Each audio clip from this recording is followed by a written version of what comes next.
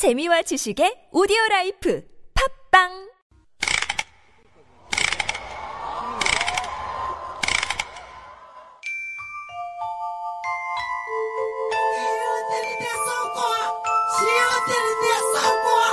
대통령이 됐었고 장관들이 됐었고 그 새끼들. 안녕하세요. 황상민의 심리상담소 시즌5 시작합니다. 오늘은 그동안 황상민 박사님이 진행했던 대통령 이미지 분석에 대한 이야기입니다. 지금 많은 사람들이 아직 대선 레이스도 시작하지 않았는데 벌써부터 다음 대통령을 누구로 뽑아야 할지 상당히 많은 관심을 가지면서도 또 동시에 그동안 속았던 것을 다시 번복하고 싶지 않다는 두려움을 가지고 있는 상황인 것 같습니다. 그래서 우리는 어떻게 하면 속지 않고 다음 대선에서 잘 뽑을 수 있나, 징글징글한 이 역사를 어떻게 발전시킬 수 있나를 황상민 박사님께 많이들 물어보시는데요.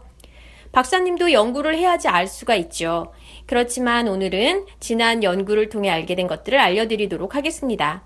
왜냐하면 그런 연구가 어떻게 이루어지는지에 대한 궁금증을 가진 분의 사연이 왔거든요.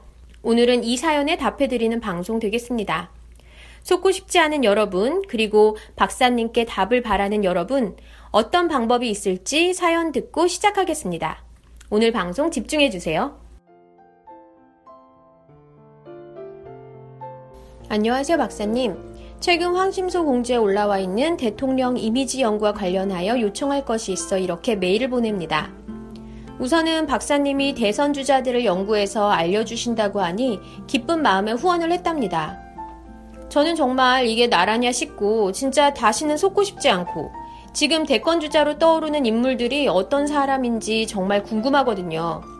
그런데 아직 대선 주자 한 명의 팔 한쪽, 다리 한쪽만 분석할 정도의 금액이 모였다니 조바심도 나고 해서 이게 구체적으로 어떤 연구인지, 그리고 그동안 해오신 연구들이 어떻게 이루어지고 얼마나 신빙성이 있는지 좀 알려주시면 지금 어디로 향해야 할지 모르는 사람들의 혼란스러움과 절박함이 모여 연구도 하는데 보탬이 되지 않을까 싶거든요.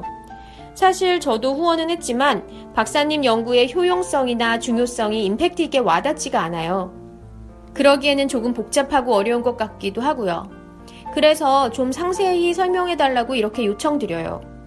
제가 아는 거라고는 박사님이 우리 근혜 언니가 홍군이라는 걸 미리 아셨고 또 그의 반대급부로 야전사령관이 뜰 거라고 하셨는데 그런 이미지를 가진 이재명이 가파른 상승세를 보여주고 있다. 이 정도이거든요. 그 전에 노무현 대통령의 반대 이미지로 박정희를 그리워해서 박근혜가 뜬 것이라고 알려주셨죠.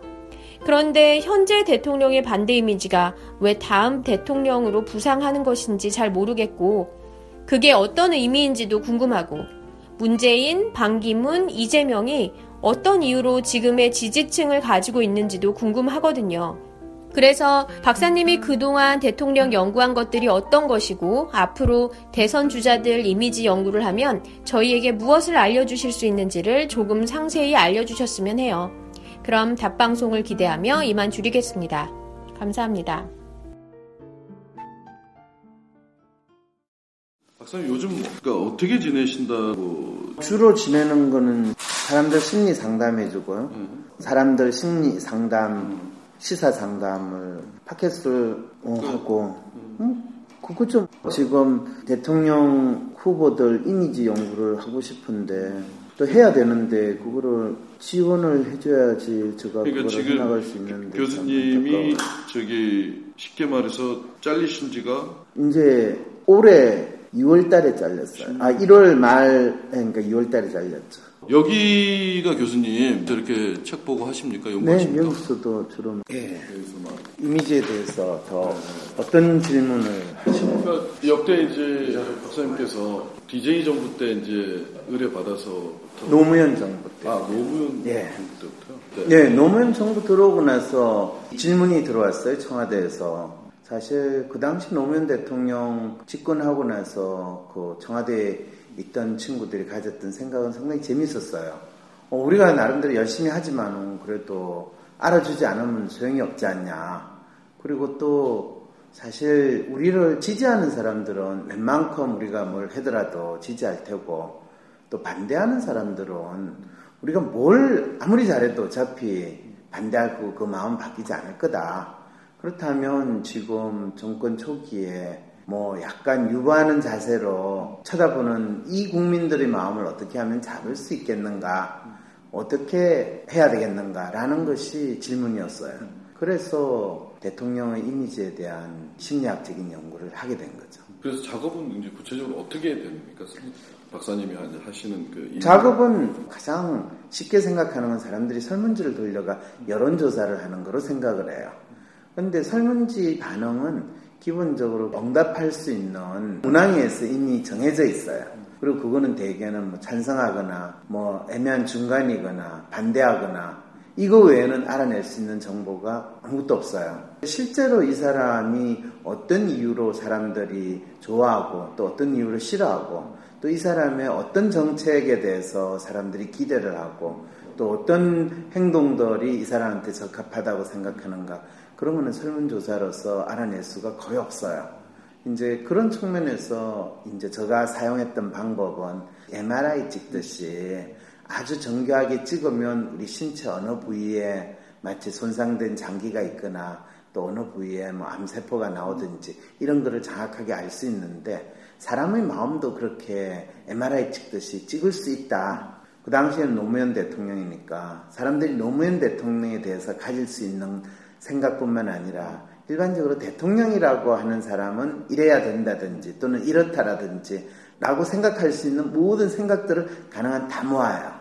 그걸 이제 뭐 처음에 시작할 때는 상당히 다양한 문헌도 조사를 하고 언론에서 나온 기사 또 그 사람에 대해서 쓴 글들 이런 거 보면서 이제 사람에 대해서 그 사람의 특성을 묘사하거나 또 행동을 나타내는 것, 또 대통령에 대해서 나타내는 여러 가지 생각들, 이런 거를 몇백 개의 문항을 모으는데 그 중에서 이제 가장 서로 차별이 되면서 구분이 될 수 있는 문항을 한 100개 정도를 모아요. 보통 그래서 100개 정도 문항을 주고 당신이 가장 동의하는 문항이 여기서 어디냐, 가장 동의하지 않는 문항은 어떤 거냐, 이래가지고 각 사람들이 자기가 어떤 특정한 사람, 뭐 예를 들면 대통령에 대해서 가지고 있는 생각에 대해서 아주 정밀하게 이제 반응을 할 수 있도록 하는 거죠. 그렇게 한 사람이 이제 100개의 문항에 대해서 반응을 하면 또 다른 사람들한테, 그래서 보통 한 100명 정도의 사람들한테 그걸 시켜요. 그것도 뭐 20대에서 한 5, 60대까지 남녀 인구 분포에 맞춰가지고 작업을 하는 거죠. 그 한마디로 얘기하면 어떤 인물에 대해서 사람들의 느낌을 조사하는 겁니까? 느낌이라고 이야기하면 사실 감성적인 측면인데 그 느낌 플러스 생각, 그걸 다 표현을 하는데 그걸 주관성이라고 이야기를 해요. 주관성이라는 것 자체가 심리적인 특성을 이야기하기 때문에 주관성이라고 이야기하는 거죠. 그래서 이 연구 방법은 사람들이 가지고 있는 주관성을 객관적으로 명확하게 구분하고 확인하는 작업이다라고 이야기를 해요. 사회과학에서는 Q 방법론 또는 Q 메소돌로지라는 이야기로 많이 언급을 하죠. 그런데 일반적인 Q 방법은 상당히 어떻게 보면 그렇게 정교한 부분에서는 떨어져요. 제가 사용하는 방법은 그거를 10,000배 내지 10만 배 수준으로 향상시킨 방법이라고 이야기하죠. 그러면 이 조사를 제일 처음에 한 로 데이터가 있는 게 있습니까 혹시? 로 데이터라는 표현보다는요, 이제 이런 문항들이 있어요. 대통령을 나타내는 다양한 문항들이 있는데 여기에 보면 이상적인 대통령 이미지는 뭐 달성하고자 하는 목표를 뚜렷이 표현하고 체계적으로 추진한다. 믿음직하고 신뢰감을 준다. 가치 있는 일이라면 분명한 입장을 표명한다. 공과 사를 엄격하게 구분할 줄 안다. 이거는 거의 100개. 제가 이제 계속 이걸 수정을 해서 지금 연구를 하고 있는데 이런 식으로 문항이 쫙 있어요. 문항이 보통 몇 개 정도 됩니까? 보통 처음에 한 500개 이상 되는 데서 줄여가지고 지금 이게 거의 100개 수준으로 줄인 거예요. 97개. 그래서 이런 식으로. 이런 그런 문항들은 어디서 이렇게 찾아내시는 거예요? 처음에 연구를 할 때는 모든 자료들을 다 찾아가지고 정치인을 묘사하는 내용들을 찾아내요. 그리고 이 신문 기사 같은 데서도 이런 문항들은 다 자료들을 보면서 만들어내야 돼요. 이거 할 때 우리 연구원들이 거의 처음에는 잘 모르니까 모든 정치인들을 표현하는 기사나 뭐 어떻게 잡지에 있거나 논문들을 다 구별해가지고 그걸 하나하나 하면서 각 사람을 나타내는 문항을 다 뽑아내요. 그래가지고 수백 개 모은 것 중에서 이제 그 중에서 100개 이하로 가장 변별력을 높이면서 다양한 차원을 다 포함하는 거를 만들어내요. 네. 이게 지금 2007년도에 예, 박근혜 이미지 연구한 걸 요약한 거예요. 이게 이제 자신의 생활 건강 철저히 관리한다. 박근혜 이미지가 그 당시에 이랬다면 놀랍지 않아요? 그러니까. 실제로 그렇게 믿었어요. 다. 그러니까 다 이렇게 믿었죠. 네. 이게 출신조의 네비타예요. 그리고 이거 보세요. 이벤트성 행사를 잡고 쇼맨십이 있다. 자신의 생각만을 주장하고 주변의 평에 개의치 않는다. 이명박 씨가 2007년에는 서울시장 할 상황이었거든요. 대통령 되기 전에 이미 이 이미지 뚜렷이 있었고 대통령이 되고 나서 얼마나 확실하게 이 이미지를 보였어요. 진짜. 이 연구가 상당히 무섭다는 걸 아시겠죠. 저도 연구를 할 때마다 가슴이 서늘서늘해. 이거를 사람들한테 알려가지고 가뜩 잘못 나중에 내가 죽을 텐데 이 생각을 또 하면서 했어요. 그렇게 해서 이제 조사를 하셨더니 어떤 결과가 나왔습니까? 노무현 대통령의 경우에는 편안한 이웃집 아저씨인데 좀 무능하다라는 결과가 나왔어요. 그 다음에 그 반대의 이미지는 상당히 추진력이 있고 강한 지도자. 그거는 사실 재밌게도 박정희 대통령의 이미지가 나온 걸 딱 보고 와, 이 참 쉽지 않은 상황에 처했구나 라는 걸 그때 느꼈죠. 노무현 대통령 이미지를 확인을 하고 또 그 이미지에 따른 전략을 그쪽에서 알려줬는데 안타깝게도 그쪽에서는 이미지 조사 결과는 자기들이 비슷하게 다른 또 조사처에서도 받은 거하고 비슷한데 그 이미지 결과를 가지고 전략을 수립하는 거는 상당히 다르다라는 피드백을 받았어요. 어떤 그때 조언을 해주셨어요? 정권 초기에서 다른 보고서에서는 좀 강하게 또 상당히 능력이 있는 모습을 보여야 된다. 이런 식의 제언을 했던 걸로 들었어요. 근데 그거는 우리 쪽에서 제시했던 전략하고는 상당히 차이가 났어요. 우리 쪽 전략은 사실 지금 국민들이 편안한 이웃집 아저씨인데 좀 무능하다라는 이런 경우에는 약점이 되는 무능하다는 것을 메꾸려고 유능한 이미지를 보이려고 상당히 일을 많이 벌리고 강하게 나가면 나갈수록 사실은 성과를 내기가 힘들다. 차라리 이런 경우에는 본인의 강점으로 볼 수 있는 편안한 이웃집 아저씨 이미지를 조금 더 강하게 제시를 하면서 지금 국민들이 혼란스럽거나 또 뭐가 일어날지 모른다. 이런 느낌이 있을 때는 어쩌면 국민들을 편안하게 만드는데 더 에너지를 쓰는 게 필요할지 모른다. 그래서 저 생각에는 한 6개월이라도 아주 무능하다라는 것을 좀 감수하고 무엇이 우리 지금 해에서 가장 중요한 건가 그거에 대해서 조금 더 탐색을 한 다음에 저희들이 뭔가를 해보려고 하는데 너무 문제도 많고 너무 더 해야 될 게 많은데 너무 무능합니다.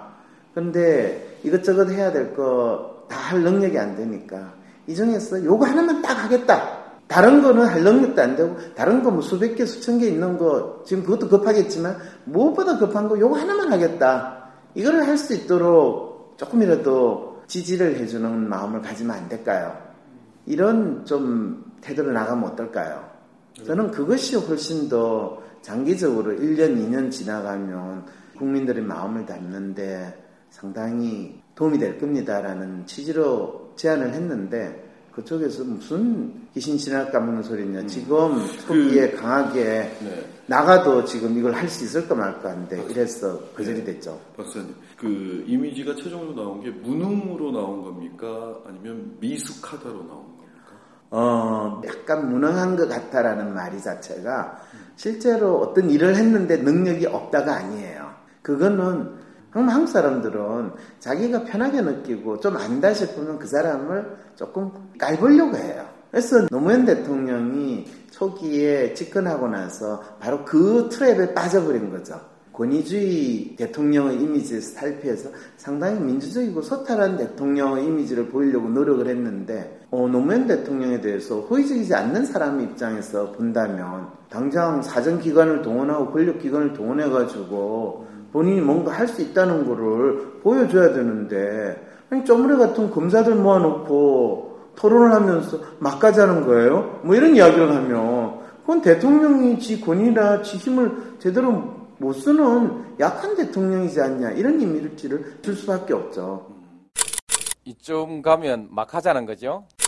무슨 뜻인지 정확하게 알겠습니다. 그때 이제 무능이라 그렇죠. 함의 그 진짜 의미를. 그렇죠. 혹시나 저희들이 나중에 이제 그걸 쓰게 될 때 이제 그냥 무능이라 그러면은 오해가 생길 수 있으니까. 그렇죠. 네. 그런데 실제로 이 노무현 대통령의 편안한 이웃집 아저씨만 조금 무능하다라는 이미지가 가장 잘 표현된 거는 그분이 이 퇴임해가지고 봉화마을에서 지낼 때예요. 마치 국민들의 마음이 있는 대통령은 김해 봉화마을이고 청와대에 있는 MB 대통령은 거의 사람들이 심리적으로 대통령으로 취급도 하지 않은 그 상태가 벌어졌을 때 그때가 노무현 대통령이 편안한 이웃집 아저씨로서의 대통령 이미지가 가장 잘 드러난 시기라는 거예요. 집권 초기부터 그거를 뚜렷이 부각시켰으면 나중에 험한 수모를 안 당하고 진짜 그분이 하려고 하는 것이 제대로 이루어졌을 텐데 그 초기에 어설프게 강한 모습을 보이려고 하다가 결국엔 당신이 하려고 하는 모든 것이 국민들에게 수용이 되지 못하는 결과가 초래돼 버린 거죠. 좋은 데 가면 꽃 피고 그죠? 꽃 피고 좋은 데 많은데 왜 여기가 보세요? 황상민 박사님의 대통령 이미지 연구가 노무현 대통령 시절부터 시작된 것이군요. 그런데 무능함을 인정하고 그걸 오히려 살리라는 전략을 받아들이기 참 어려웠을 것 같군요. 그게 실제 무능도 아닌데 말이죠. 그런데 박사님의 전략을 사용했다면 어땠을까요? 아쉬움이 남습니다. 이명박 대통령은 어떤 이미지 결과가 나왔습니까? 이명박 대통령 이미지 연구는 그분이 대통령이 되기 전에 이미지 조사를 한 게 있고요.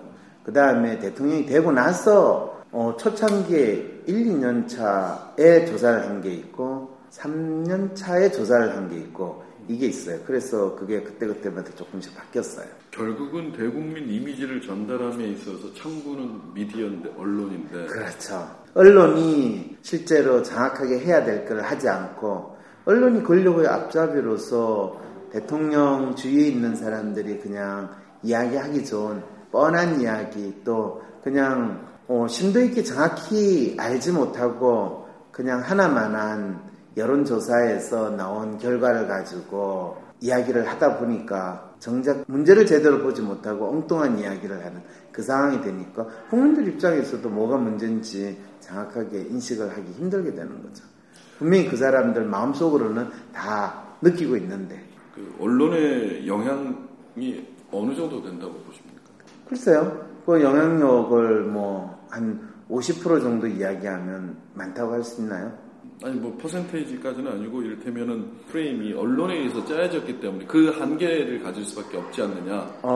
그런데 언론이 마치 마스터 플랜을 짜듯이 짜가지고 어떤 대통령에 대한 이미지를 국민들한테 전달을 하지는 못해요. 왜냐하면 언론이 그런 수준이 안 되거든요. 언론이 가장 문제가 되는 거는 국민들이 공감하고 인식하는 이야기를 하는 게 아니라 완전히 중구난방으로 보도를 하게 되는 또는 알리는 그 상황이 벌어지게 되는 거죠. 그러다 보면 대개 언론 입장에서는 본인들이 훨씬 더 나름대로 합리성을 추구하는 행동은 뭐냐 하면 가능하면 권력을 진 사람들이 듣고 싶어하는 이야기 또 그 이야기를 주로 맞춰보려고 노력을 하게 되는 일이 벌어지게 되는 거죠. 그렇게 되면 이제 국민들 입장에서는 언론 자체에 대해서 안 믿게 되니까 그때부터는 각자 자기가 믿고 싶은 거를 믿거나 또는 무관심 상태로 들어가니까 사실은 심리적으로는 사람들한테 더 혼란스럽고 더 짜증이 나는 심리 상태가 나타나게 되는 거죠.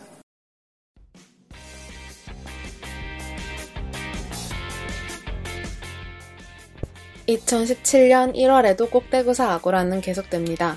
박근혜 대통령은 탄핵되었지만 아직 우리도 그들도 변하지 않았습니다. 꼭두각시로부터 대한민국을 구하는 사람들의 모임인 꼭대구사 아고라는 우리가 다음 대통령을 선출할 때까지 전국의 카페를 돌아다니며 대한민국 심리 독립 프로젝트를 계속할 것입니다. 1월달 첫 번째 꼭대구사 아고라인 서울 모임은 1월 8일 일요일 저녁 7시에 응팔에 나왔던 종각의 반줄이라는 카페에서 열릴 예정입니다. 서울 모임은 매주 일요일마다 계속되며 모두 반줄에서 열립니다. 1월 11일 수요일 저녁 7시 반에는 꼭대구사 광교 모임이 카페벤의 광교마을점에서 열릴 예정입니다. 1월 13일 금요일 저녁 7시에는 꼭대구사 대전 모임이 대전중앙로역 근처의 지주 주막에서 열릴 예정입니다. 1월 18일 수요일 저녁 7시에는 꼭대구사 광주 모임이 상무지구 NGO 센터의 학습관에서 예정되어 있습니다. 각 도시민 청취자들은 해당 날짜 저녁 시간을 비워놓아주세요. 각 모임 장소에 대한 자세한 안내는 팟빵 댓글 게시판과 황심소 카페의 포스터를 참조해주세요. 꼭대구사 아고라는 주제를 선정하여 보다 집중된 토론을 이어갈 것입니다.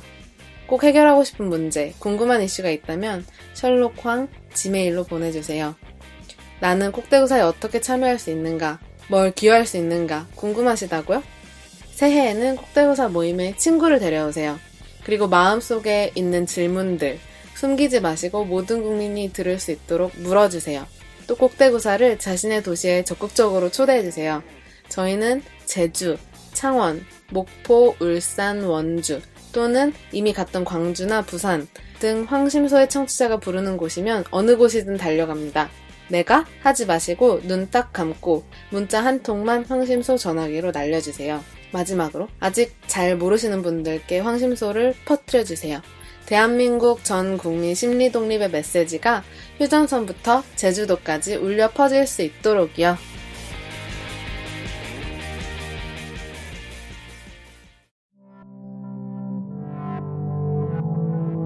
황심소 활동에 동참하고 싶으신 분의 지원을 받습니다. 우선 영상 편집이 가능하신 분이 필요합니다. 영상 편집이 가능하신 분의 많은 지원 바랍니다. 그리고 황심소가 광고주도 받고 있습니다. 황심소에서도 광고를 할 수 있답니다. 수준 높은 황심소 청취자에게 광고하실 분은 연락주세요.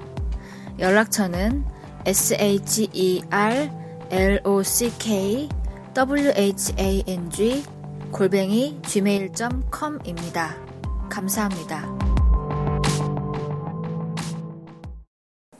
박근혜 정부 들어와서는 의뢰를 받은 적이 없습니까? 없습니다.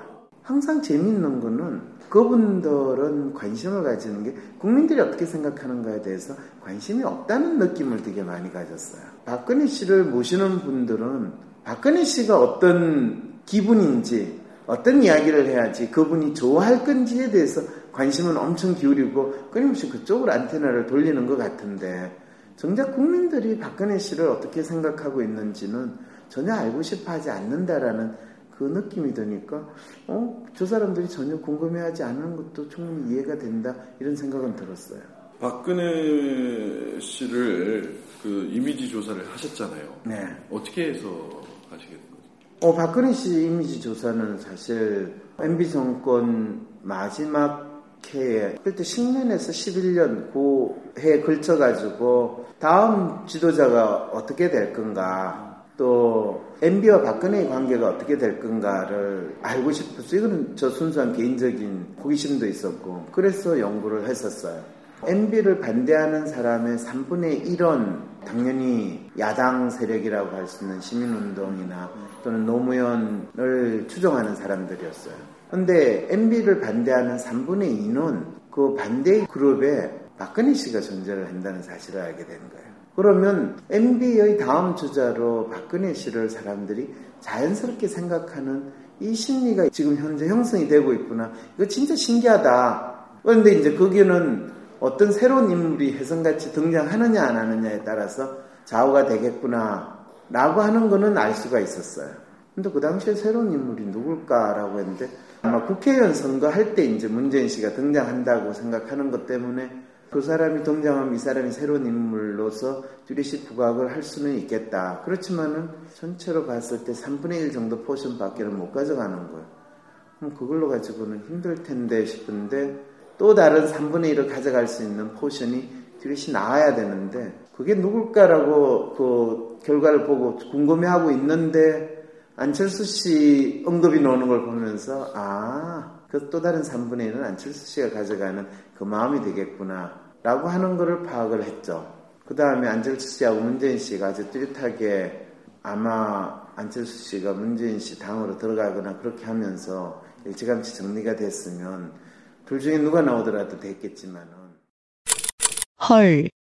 야당 지지자들은 MB 임기 5년을 참으며 이제 정권만 바뀌어봐라 이랬었는데 대중이 가지고 있는 MB의 반대 이미지에 박근혜가 더 많았다니 충격이네요. MB 임기 말에는 팟캐스트도 유행하고 하면서 정치 좀 안다는 사람들이 이제는 야당이 당연히 승리할 거라고 김칫국 많이 마셨단 말이에요. 대중들도 그랬고요. 그런데 정말 말 그대로 착각이었네요. 박사님, 이번에도 대통령만 뽑아봐라, 정권만 바뀌어봐라 이러고 있는데 이것도 혹시 착각하고 있는 거면 어떡하죠? 얼른 연구해서 좀 알려주세요. 제발. 이번에는 속고 싶지 않아요. 그러면 그 대통령이 되기 전에 박근혜 후보의 이미지는 어떤 이미지였어요? 높은 정치인이라는 이미지하고 훌륭한 정치인이라는 이미지였어요. 그 다음에 연예인 정치인 이미지도 있었어요. 그러니까 뭐 이거는 어떻게 보면 대중 정치인으로서 완벽한 이미지예요. 높고 훌륭하고 연예인 같은 정치인이니까. 그렇잖아요. 그때 그러면 박사님 그 문재인 후보도 한번 조사를 한번 개인적으로 해보셨어요? 아니요. 아무도 문재인 씨 후보를 조사를 했으면 좋겠다고 저한테 문의하는 사람도 없었고요. 그럼 안철수 씨는 의뢰나 아니면 개인적으로 해보셨어요? 안 했어요. 안철수 씨도 뭐 이미지 조사를 해달라고 우리한테 요청도 안 했고 누구도 안철수 씨의 이미지가 어떤지에 대해서 알고 싶어 하지도 않았어요.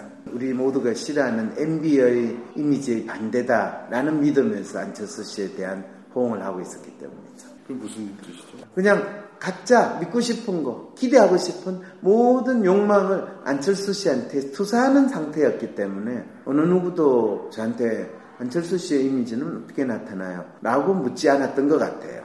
그러니까 안철수가 왜 나왔냐, 안철수의 시대적 소망이나 이 대중들의 기대가 뭐냐라고 하면 뚜렷하게 이야기를 해줄 수가 있죠. 근데 그거라도 알려주고 싶은데 안 묻더라고요. 박사님, 이번에는 물어볼게요. 문재인, 반기문, 이재명, 그리고 여력이 된다면 안철수까지 어떤 사람인지 꼭 알려주세요.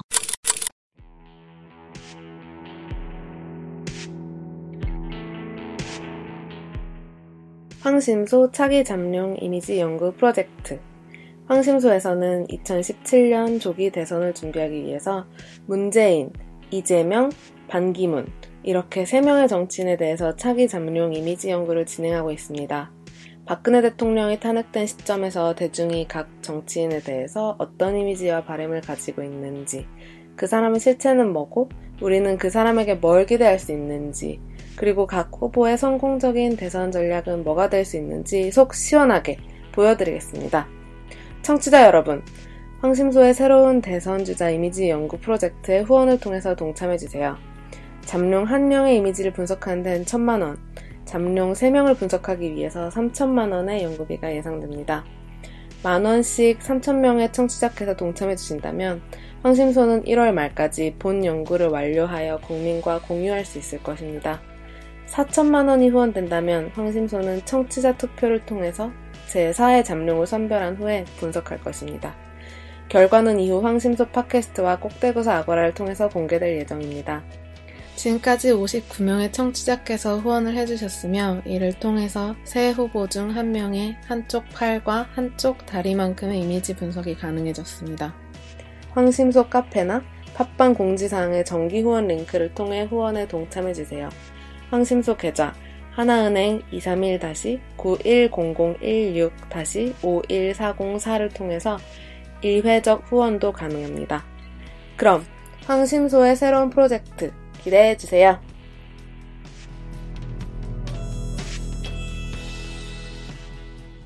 박근혜 후보는 이제 대통령이 되기 전에는 그렇게 이제 높은 정치인, 훌륭한 정치인, 연예인 정치인이라는 이미지가 있었는데, 지난번에 이제 박사님께서 다시 한번 박근혜 후보의 이미지 조사를 한 때가 1년 전인가요? 아니요, 그게 2014년이에요. 14년? 예. 제가 2013년에 세월호 사건이 벌어지고 나서 진짜 울고 싶었어요. 왜냐? 그럼 박근혜 씨가 뭐 본인이 배를 침몰시키라고 했는지 안 했는지는 모르겠지만 그런 행동밖에 못할 수밖에 없는 사람인데 우리는 그 사람한테 엄청난 기대를 하면서 대통령으로 뽑았거든요. 그러니까 너무 좀 황당한 거죠. 저 사람은 대통령 역할이나 대통령에 대한 책임감 이런 게 전혀 없는 사람이고 단순히 자기 아버지가 대통령이기 때문에 자기가 대통령이 당연히 되어야 된다고 믿는 아주 무능한 어떤 왕조시대의 공주 수준밖에 안 되는 사람인데 우리는 그 사람한테 거의 아버지에 대한 미신과 신화가 재현될 것을 기대했다는 것 자체가 그런 심리가 국민들을 가졌다는 것 자체가 너무너무 저는 안타까웠어요. 그리고 저 스스로도 그걸 적극적으로 대중들한테 이야기를 못했다라는 측면에서 상당히 자괴감을 가졌죠. 내가 이러려고 심리학자가 됐냐, 이 연구자로 지금까지 살았냐, 뭐 이런 자괴감이 있어서 어떻게 해야지. 그런데 사실 그 당시에 저 상황은 모든 언론에서 다 거의 카트당하고 그 다음에 제가 무슨 이야기를 해도 사람들이 저를 상당히 이상한 눈으로 쳐다보는 상황이기 때문에 또 괜히 해가지고 그 생식기 그 단어 때문에 난리 난 거 이상으로 또 더 큰 박해를 또 받을지도 모른다라는 상당히 겁도 나고 그래서 가능하면 임기 끝나면 다 알겠지 이렇게 생각하는 상황으로 지냈는데 도저히 참을 수 없는 상황이 벌어진 게 메르스 사태였어요. 이 메르스 사태는 무능한 정치 지도자 또 대통령이 할 수 있는 모든 것을 너무나 다 보여주는 거예요. 이거는 아니지 않냐. 그래, 연구를 다시 하자. 그래가지고 2014년 여름부터 연구에 들어가기 시작한 거죠. 그래서 그 대충 결과mon고 정리가 끝난 게 겨울쯤 됐고 그걸 2015년 이제 1월, 2월에 이제 학회 발표도 하면서 신동아에 2015년 5월달에 신동아에 박근혜 씨의 이미지, 대통령 이미지라는 걸로 썼어요. 내가 이러려고 대통령을 했나 하는 자괴감이 들 정도로 괴롭기만 합니다. 그래요, 박사님. 연구 다시 잘 시작하셨어요. 그때는 박근혜가 워낙 인기가 좋았고 박근혜를 반대하는 사람들조차도 생식기 발언에 허겁했던 것이 박근혜를 꽤 높은 사람, 즉 여왕 정도로 봤었기에 그랬나 봐요. 그런데 박사님 연구가 이제는 거의 천기누설이었다는 것을 알게 되었으니까 계속 가열차게 연구 좀 해주세요. 이제는 꼭 귀를 기울이고 들을게요. 그 내용이 바로 전체적으로 보면 박근혜 씨는 꼭두각 씨의 이미지를 그대로 보여주고 있었어요.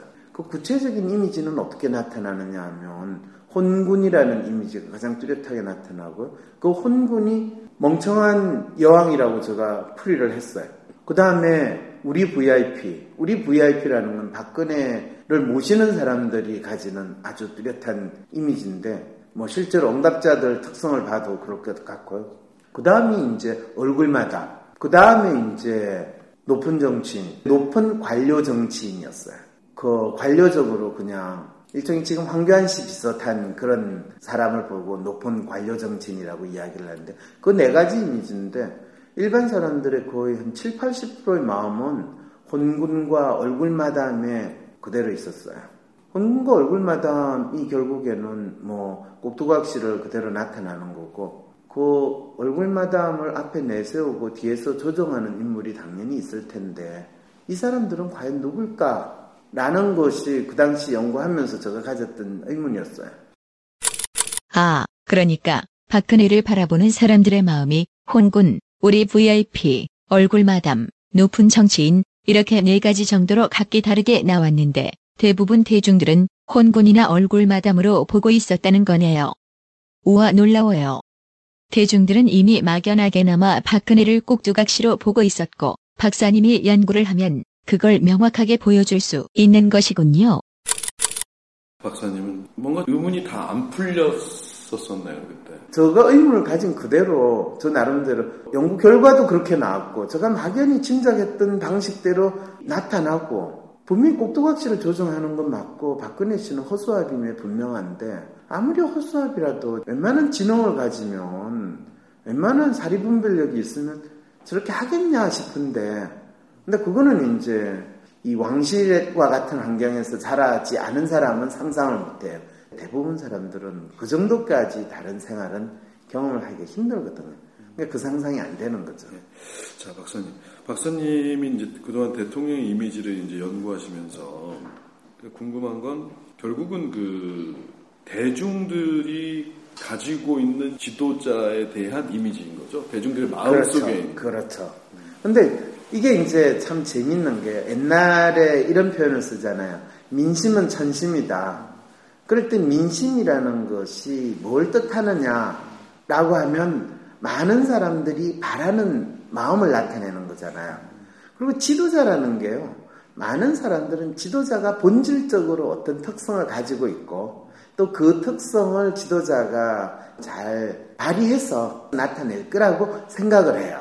그런데 실제로 인간관계에서는요. 지도자는 그러지 않아요. 가장 훌륭한 지도자는요. 소위 말하는 대중이라고 하는 국민이라고 하는 그 사람들이 마음속에서 가지고 있는 거 그거를 가장 잘 구현해주고 또 구현하려고 노력하고 또 실제로 구현했을 때 그 사람은 최고의 지도자가 되는 거예요. 진짜 백성들의 마음을 내가 여러 가지로 고려해 봤을 때 저 사람들이 차마 말하지 못하는 이런 아쉬움이나 간절함이 있는데 이거를 내가 채워주거나 어떻게 해소해 주야겠다라는 자기 나름대로의 소명감이나 자기 나름대로의 생각을 뚜렷이 가지게 될 때 그 사람은 진짜 많은 백성들로부터 존경받는 지도자, 소위 말하는 성군이 되는 거예요.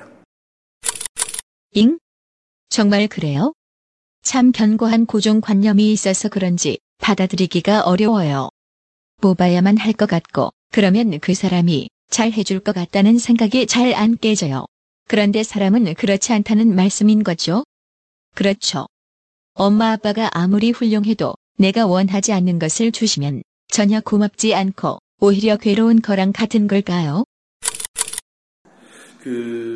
대중들이 대통령에게 가지고 있는 이미지 연구가 왜 중요합니까? 왜 중요하냐면 가장 첫째로 이 지도자 역할을 하는 사람, 특히 대통령의 역할을 하는 사람이 지금 국민들이 나를 통해서 무엇을 이루고자 하는가를 정확히 알 수가 있는 거죠. 내가 이루고자 하는 것을 국민을 통해서 이루는 게 아니라 국민이 이루고자 하는 것을 나를 수단으로, 나를 도구로 해서 이루어진다고 했을 때 대통령은 국민으로부터 부여받은 권력을 가장 잘 사용하게 되는 거죠. 국민들이 가진 대통령의 이미지라는 것은 지금 이 순간에, 이 시대에 국민들이 이 사람 대통령을 통해서 실현하고자 하고 이루고자 하고 바라는 욕망이 무엇인가를 가장 뚜렷이 알 수 있다는 측면에서 무엇보다 중요하다는 거죠. 황심소에서 박사님이 욕망을 실현해 줄 사람을 뽑고 내 욕망을 실현하도록 요구하면 된다고 하는 말씀을 참 많이 하셨는데요. 이 말씀이 잘 안 와닿는 게 내 욕망이 무엇인지 뚜렷하지 못해서인 것 같군요. 그래서 박사님이 대중들이 대선 주자에게 투사하는 욕망을 분석한 것이 대통령 이미지 분석이니까 어서 그 연구를 해서 이야기해보면 좋겠어요.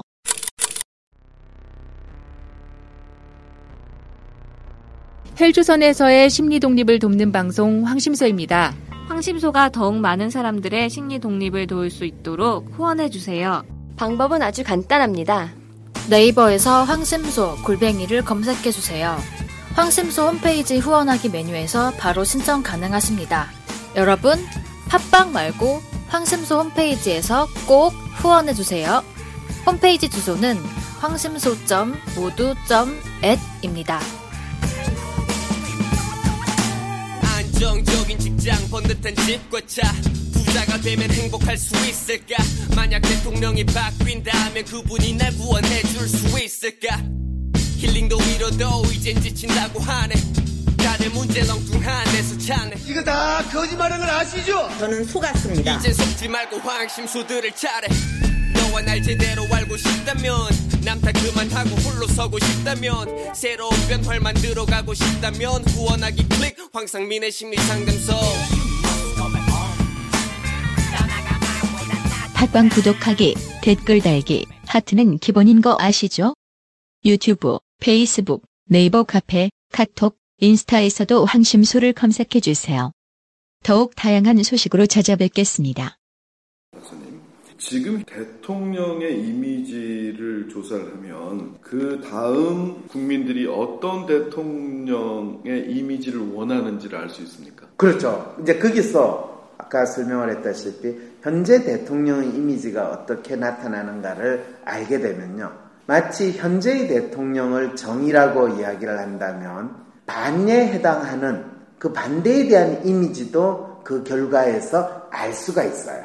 그래서 제가 이제 이 결과를 어떻게 활용을 하느냐 하면 현재의 대통령에 대한 이미지와 현재의 대통령은 결코 그렇지 않다라고 하는 이미지를 동시에 얻게 되는데 그 두 가지를 가지고 현재의 대통령이 이렇지 않은 이미지는 바로 현재의 대통령에서 사람들이 충족시키지 못하는 욕망을 반영하고 있기 때문에 그러면 그런 경우에는 사람들의 심리는 현재 대통령이 만일 대통령을 그만두는 상황이 되면 만일 이 사람을 우리가 대통령으로 뽑는다면 지금 현재 대통령에서 충족되지 못한 욕망을 새로 대통령이 되려는 사람한테 충족시키려고 하는 마음으로 작동을 한다는 거죠. 지금 박근혜 대통령의 이미지를 처음에 혼군이라고 그랬잖아요.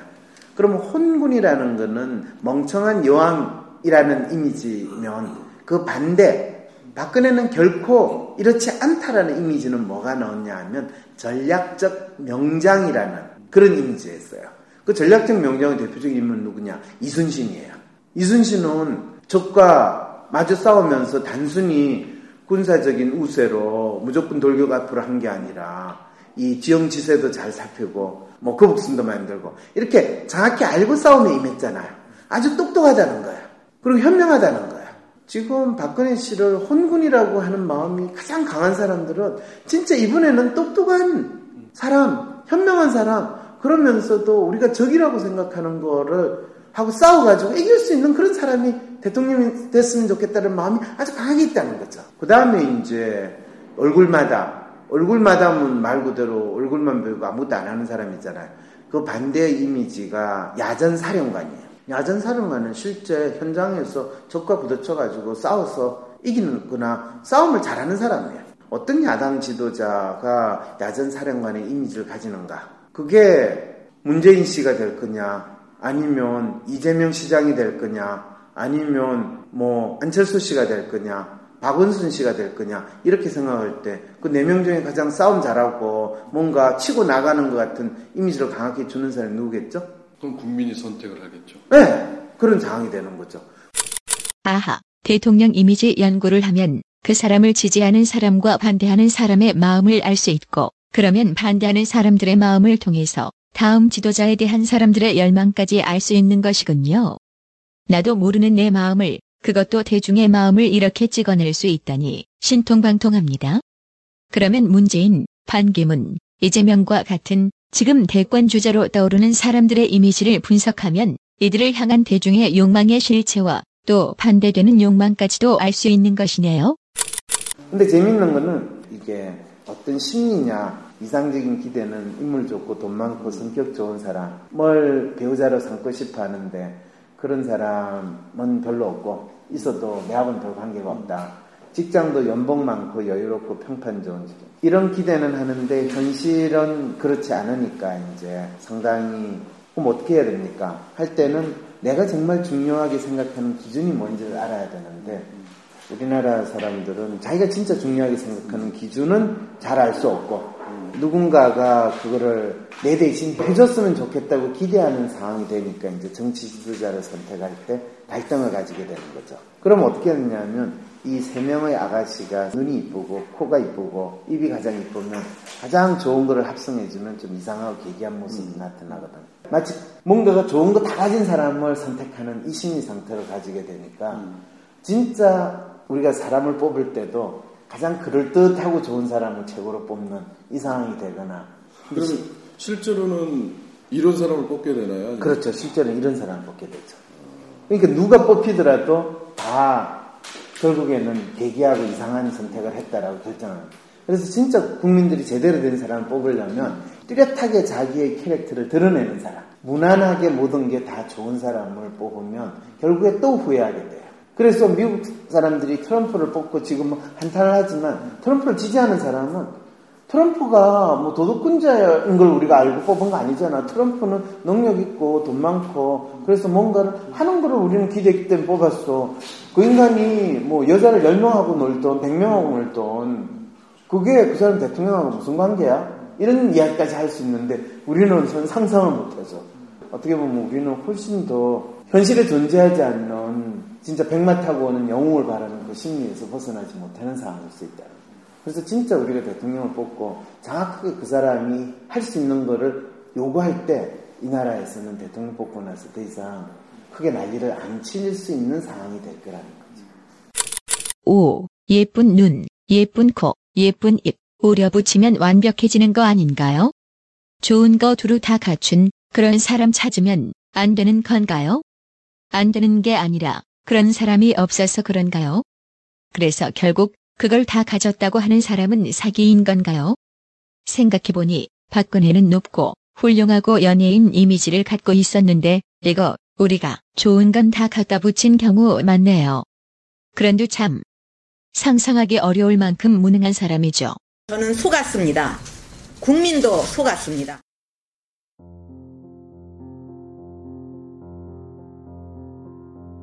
노무현 대통령부터 해오던 대통령 이미지, 즉 대중들이 대통령을 통해 얻고자 하는 욕망들을 분석해왔는데요. 단순히 책을 보거나 설문조사를 하거나 한 것이 아니라 이렇게 대중들의 마음을 황상민 박사님의 방법으로 연구를 하면 대중들도 스스로 알기 힘든 마음들을 알아내고 심지어는 그 마음의 결과로 미래가 어떻게 될 것이다 라는 것까지 분석할 수 있었는데요. 굉장히 놀라운 경험이었어요. 그런데 이걸 이야기해도 믿고 싶어 하지 않는 마음 때문에 널리 알리지는 못하고 신동아에 발표했다가 대학에서 잘리는 영광만 누리게 되었는데요. 이제는 많은 사람들이 알게 된 것 같아요. 우리가 더 이상 속아서는 안 된다고요. 그리고 우리가 대통령을 통해서 얻고자 하는 나의 욕망은 무엇인지 궁금하고 박사님 연구를 통해서 알고 싶다고요. 그래서 다시 대선 주자들을 연구하려고 합니다. 그런데 대기업이나 어떤 단체의 지원으로 연구하기보다 황심소를 듣는 여러분 개개인 한 명 한 명이 여기에 후원하고 동참해 주셨으면 합니다. 왜냐하면 후원도 중요하지만 이 연구 결과에 그만큼 의미를 부여하고 관심을 가지고 지켜보고 퍼뜨려 주셨으면 하거든요. 그래야지 이 연구 결과가 가치 있게 활용될 수 있을 테니까요. 여러분, 황심소가 진행하는 대선 주자 이미지 분석 연구에 동참해 주세요. 우리 대한민국 국민들이 대선 주자를 통해 얻고자 하는 것은 무엇일지 우리의 마음을 파악해보고 그걸 얻기 위해 어떤 사람을 리더로 내세워야 할지 이야기해봅시다.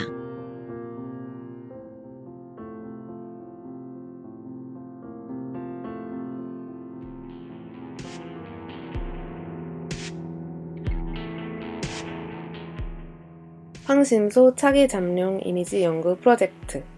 황심소에서는 2017년 조기 대선을 준비하기 위해서 문재인, 이재명, 반기문 이렇게 3명의 정치인에 대해서 차기 잠룡 이미지 연구를 진행하고 있습니다. 박근혜 대통령이 탄핵된 시점에서 대중이 각 정치인에 대해서 어떤 이미지와 바람을 가지고 있는지, 그 사람의 실체는 뭐고 우리는 그 사람에게 뭘 기대할 수 있는지, 그리고 각 후보의 성공적인 대선 전략은 뭐가 될 수 있는지 속 시원하게 보여드리겠습니다. 청취자 여러분, 황심소의 새로운 대선 주자 이미지 연구 프로젝트에 후원을 통해서 동참해주세요. 잠룡 1명의 이미지를 분석하는 데는 1,000만원, 잠룡 3명을 분석하기 위해서 3,000만원의 연구비가 예상됩니다. 만원씩 3,000명의 청취자께서 동참해주신다면 황심소는 1월 말까지 본 연구를 완료하여 국민과 공유할 수 있을 것입니다.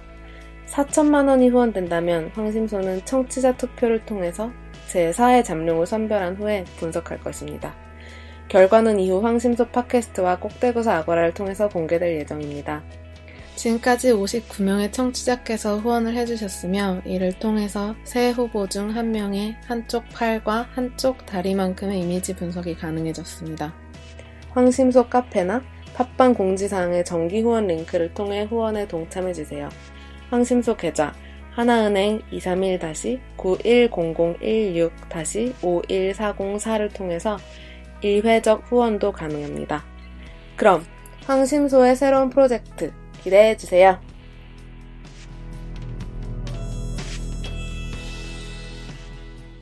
기획의 서지영, 편집의 이지연이었습니다.